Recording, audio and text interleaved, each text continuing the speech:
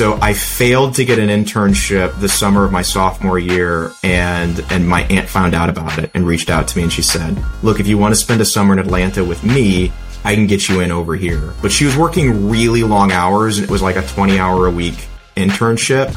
But I didn't have a car, so I would go in at the crack of dawn with her, and then I would go home, right around midnight, and I would just work at whatever department would have me. And I was clocking out of my 20 hours pretty quickly, and then they just kind of said, what do you want to do?